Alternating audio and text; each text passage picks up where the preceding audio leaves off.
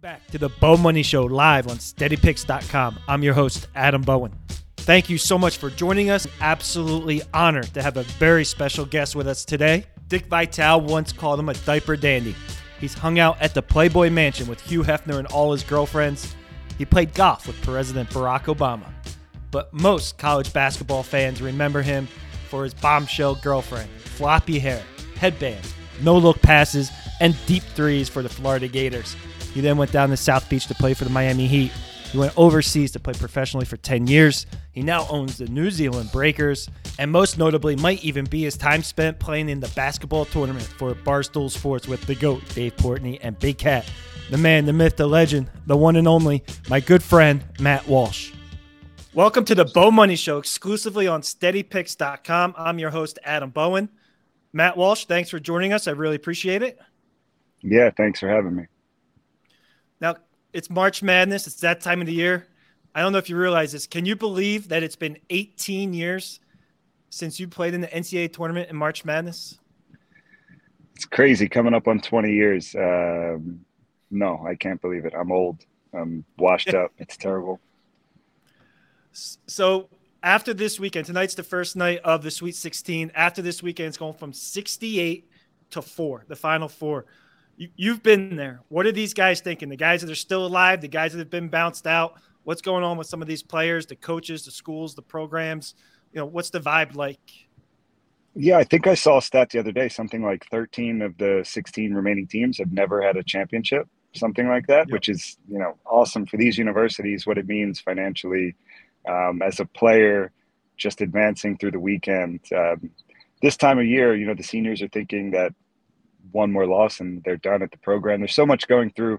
A lot of guys are preparing, will be preparing for the NBA draft after this. So depending on the program, there's a lot going on, but this is the most exciting. I'll be quite honest. This is the only time I can watch college basketball. I think it's unwatchable. It's totally unwatchable unless I'm going to the Moody Center to watch live, but to tournament time, I can tolerate it. Why do you think college basketball is unwatchable? What about it don't you like? Well, three things. I think Jeff Van Gundy said some of these this week too. Every 4-minute timeout is just brutal from a viewing experience. There's no freedom of movement. I'm all for playing defense, but it makes the game just brutal.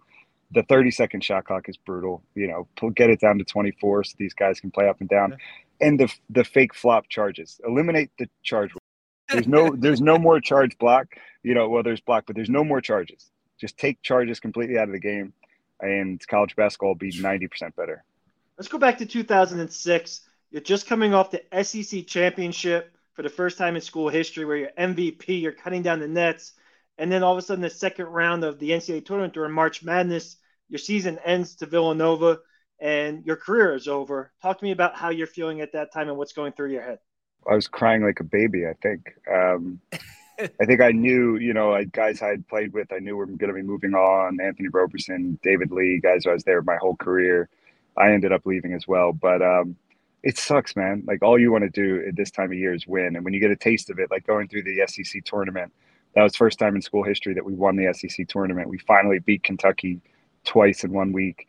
All you want to do is keep it going. You just want to keep playing with your teammates because no matter what, this is the only time you're ever going to be with that specific team. The following year, you'll have new freshmen, you'll have seniors leaving, the transfer portal now. So it's just brutal. I remember a feeling of, man, this is it. And losing to my hometown team, Villanova. I love Jay Wright. I knew all those guys. It's just pain. It's just pure pain. It's one of those kind of pains where every time you wake up for the next month, it's the first thing that comes to mind. And you're like, shit. Right. Well, the good news is you had someone good to wake up next to during that time. So talk to us about Matt Walsh, the person, a little bit. You dated the Playboy model, Lauren Anderson. You got a lot of flack. What was it like at Rupp Arena? They held up signs. They held up pictures of Lauren. What was it like dating a Playboy model and being a college superstar? I mean, it had its perks, certainly. But in terms of going and playing, I'll never forget. I'll tell you a few stories here. One, my freshman year, right before we played Kentucky, everyone in the top 5 lost. We were ranked 4 or 5 or something, and everyone ahead of us lost. So we got ranked number 1 for the first time in school history my freshman year. right ahead of like the Super Tuesday game at Rupp Arena. So we were playing at Rupp Arena. It's like 25 or 30,000 sellout crowd. Um, we were down 60-28 at halftime. I just remember being like, well, there goes the number one rating. That was pretty quick. And they had an awesome team that year. But the whole, I mean, 25,000 people chanting Walsh is gay, fuck you, Walsh. I loved it. I loved it. At the Yeah, end of the yeah, yeah. game, I got like, we were getting smoked. I did like a reverse dunk. Everyone went crazy booing me. Um, and then some other ones. Yeah, I mean, I think my favorite sign in Gainesville, they'd make awesome signs. Like you just see signs like "Walsh me, I'm dirty" and stuff like that from the female friends. That was fun. But I played at Georgia one time, and they held up a sign that said "Walsh wears jorts." Thought that was pretty good, jean shorts. And then I played at Tennessee like my junior year, and they had printed out like 5,000 pictures of my girlfriend at the time, Lauren, with "Hey Walsh, go Vols" over her lady parts. So yeah, that came with, like I said, I think the perks outweighed the fans come getting on me. I always enjoyed playing on the road. The person. How the hell did you end up at the Playboy Mansion? Just pure good luck, I think. I had a good freshman year. I met Lauren. We ended up dating. Uh, yeah, there's a funny story to that too. I'm not sure it's appropriate to tell. It's Um, it's appropriate. and then It's appropriate. she may tell a different side of the story, so I'll just leave that at that. But anyway, we started dating, and um, yeah, the Midsummer Night's Dream Party was like the big lingerie party every summer in August that Hugh Hefner put on. Rest in peace. And it was pretty amazing. You had to get like, in order for a guy to get in, you had to get like an exemption essentially. So I got allowed in and wore my pajamas, and there was a whole thing. It was Kareem Abdul-Jabbar was there. All the guys from Entourage were there. It was a lot of fun. I was fortunate. I got to go to the mansion a couple times. I went for movie night. I went for Sunday dinner, and I went to Oh wow. the Midsummer Night's Dream Party. I think 3 times. I went to a Fourth of July party. Some good times. No, they're not walking around naked. It was a Okay. lingerie party, so there was a lot of skin being shown and a lot of nudity. But it was just basically an awesome party at one of the coolest mansions in Beverly Hills with a bunch of cool people. And what happens behind the scenes, I've got no comment on. But it was just an awesome party with a lot of good-looking people that I probably had no business being there, but weaseled my way into a few times. So. Gainesville. You go from Gainesville straight down to South Beach. You play for the Miami Heat. You're on the same team as Shaq and D Wade. Tell us about that. What's it like playing with Shaq and D Wade? How did they treat you? Yeah, it was awesome. I mean, the whole time I was there, which wasn't very long, but a couple months. I think I signed in summer league in July, and I ended up getting cut in December. Um, I just couldn't believe it. I think a lot of guys get, even though I always expected to play in the NBA. I would look around and I was like, oh, I'm friends with Shaq. I went and Yeah. watched like a Roy Jones Jr. fight at Shaq's house. And people always want to know like my favorite Shaq story. I'll tell you a few. The one thing about Shaq is like every single thing you see about him is 100% genuine. Like his personality on TNT, the amazing stuff he does for kids. I'll give you one example. So first car, of course, I ever get. First time NBA players in Escalade, like back in the day, like that was like the starter kit for a Yeah. rookie. So I get an Escalade, and I come down to go to practice one day, and my car is sideways in the parking spot. Somebody had ran into it drunk. I'm like, what the fuck? So this is before Uber, so I have to go downstairs to Flamingo South Beach, get a taxi to practice. I'm late. The assistant coach is busting my. By late, I mean I wasn't like 3 hours early. I was like 2.5 hours early because Miami Heat. That's basically late. Um, Pat and I'm Riley telling the rules. story. Yeah, I'm telling the story in the locker room, and like just quietly after I'm telling the story, Shaq comes over and he's like, he called me Wash. Wash. He's like, Wash, brother Wash. He called me brother Wash. I'll give you a ride home. And I was like, okay, like this is the best thing that's ever happened to me. My car's wrecked, thank God. Like I'm getting ride home with Shaq. So for like 3 weeks while my car's getting fixed, every day Shaq would give me a ride home after practice, ride to practice. And I'll never forget, we would be driving over like the causeway. I think it's 195 or um, from practice arena to South Beach, from Miami to South Beach. And he'd be like, you want to take the short way or the long way? And I'd be like, what's the long way? And he'd be like, well, the long way is we're going to go drive around South Beach looking for girls for you. And I would be like, let's fucking take the long way. And we would drive around, he would pull over, and he had this is when he was like a U.S. Marshal, so he had this sick Infinity SUV, red Infinity SUV that had like the police lights and stuff on it.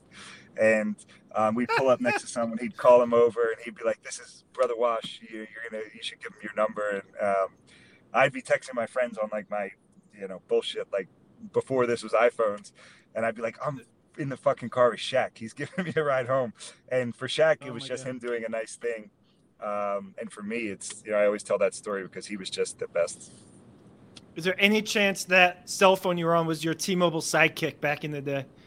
It could have been. Yeah, it could have been a sidekick. I thought I was so quiet. Like 3 phones, I had a sidekick, and I'll never forget it. When I was playing for the Heat, I went to the VMAs, and as like a Miami Heat player, I got to go to the gifting stuff. So you just walk around getting free shit. And I was a 21-year-old kid who's like, never got anything like that.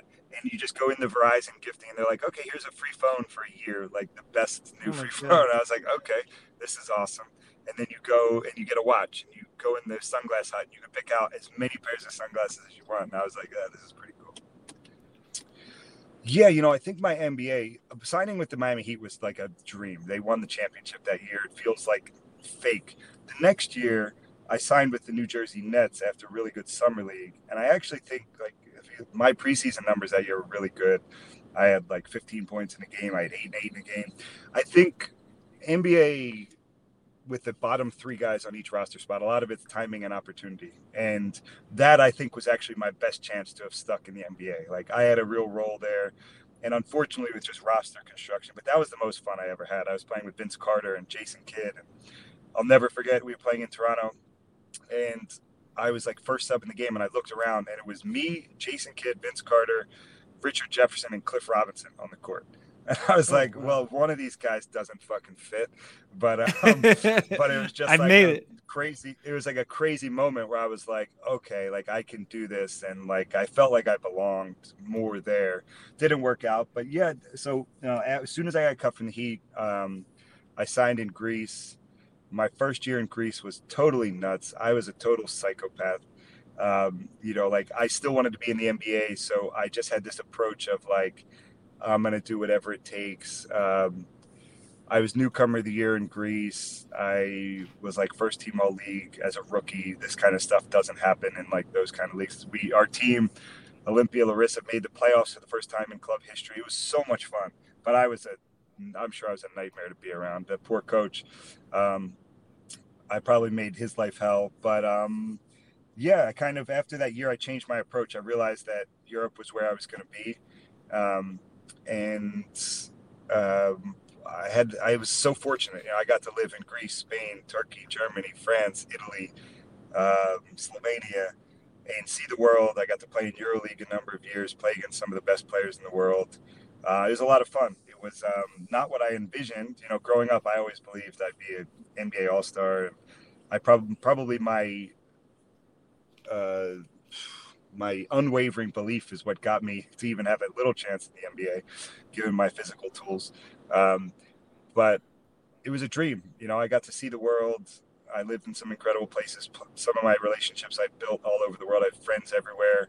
It was, something now looking back, it's helped shape who I am, and I wouldn't trade it for anything.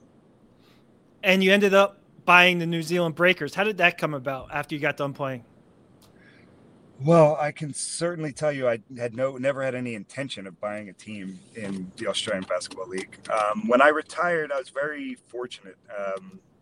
The guy, Jason Levian, who was my first agent coming out of school, brilliant sports businessman. He, at the time when I was playing, he originally was part of the Sixers group with Josh Harris that bought that deal, then with Robert Pera in Memphis Grizzlies, and then ultimately what Jason was a master of is recognizing value in sports media deals before anyone else. And he recognized that in the MLS, purchased the DC United. And when I retired, we did some real estate stuff together. And then I ended up investing in DC and helping with their USL team. And I basically fell in love with this idea of like the sports owner executive. And then a mutual friend of the former owners of the Breakers introduced me to them, and I saw this opportunity and went over and did some diligence. And I saw this league that had a connection to the NBA, proximity to Asia, and that had real upside in terms of media rights. And very quickly, I was like, "Oh my God, this league is going to blow up! Like, I've got to buy this thing." That essentially we own the biggest private sports franchise in New Zealand. We represent the whole country. There's some rugby and cricket, but those kind of sports aren't really global sports. So it was just an opportunity I couldn't pass up. And all of a sudden, I started looking at the deal at the end of 2017, bought the team essentially March 1st, 2018, and I moved there in July of 2018. You have a lottery pick on your team, right? Ryan Rupert. He's from France, and he's projected to be a lottery pick. What makes him so special? Yeah, it's exciting. I mean, this is going to be our 4th draft pick in 5 years, which is pretty amazing. The only time we didn't have a next star was the first year of COVID, just because of the uncertainty. We didn't want to bring an 18-year-old kid into that. But RJ Hampton was the 24th pick. Last year, Ousmane Dieng was the 11th pick. I think Ryan's going to end up being top 10. Look, he's 6'7", 6'8", with a 7'3" wingspan. If you look at the guy, he looks like an elite wing NBA player. He's got a good touch. He broke his wrist this year, which I think set him back shooting some, but he's an elite defender. We've had, in my time, 100 players or something like that come through the Breakers. By far the hardest worker we've ever had. Not hardest working next star, hardest worker, period. We lost the finals on a Wednesday night in Sydney, flew back to Auckland on Thursday, and I went in Friday morning to the office at 7:30, and he's in there working out with one of our assistant coaches, did a 2-hour workout. So he's got a bright future. The NBA teams absolutely love him. Everyone wants a wing defender who can knock down shots nowadays. The projected number 1 pick in this year's upcoming draft is also from France, right? I don't even know how to pronounce his name. How do you pronounce his name?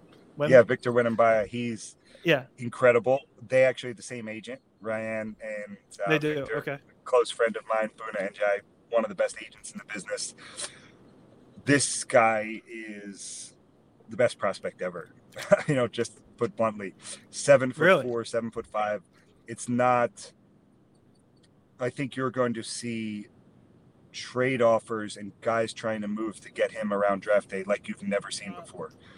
How did the relationship with Barstool Sports come about? You played on their team for the basketball tournament. You met your friends with Portnoy, Big Cat. How did that come about? Yeah, so it actually started with me talking shit to Prez on Twitter. What? It was like when Michigan and Florida were playing in like the NCAA tournament one year or something, and I tweeted something at him, and he responded. We were talking shit. He said, "Oh my God, it's that Matt Walsh." And I think he busted my balls about losing money betting on me in Florida or something like that.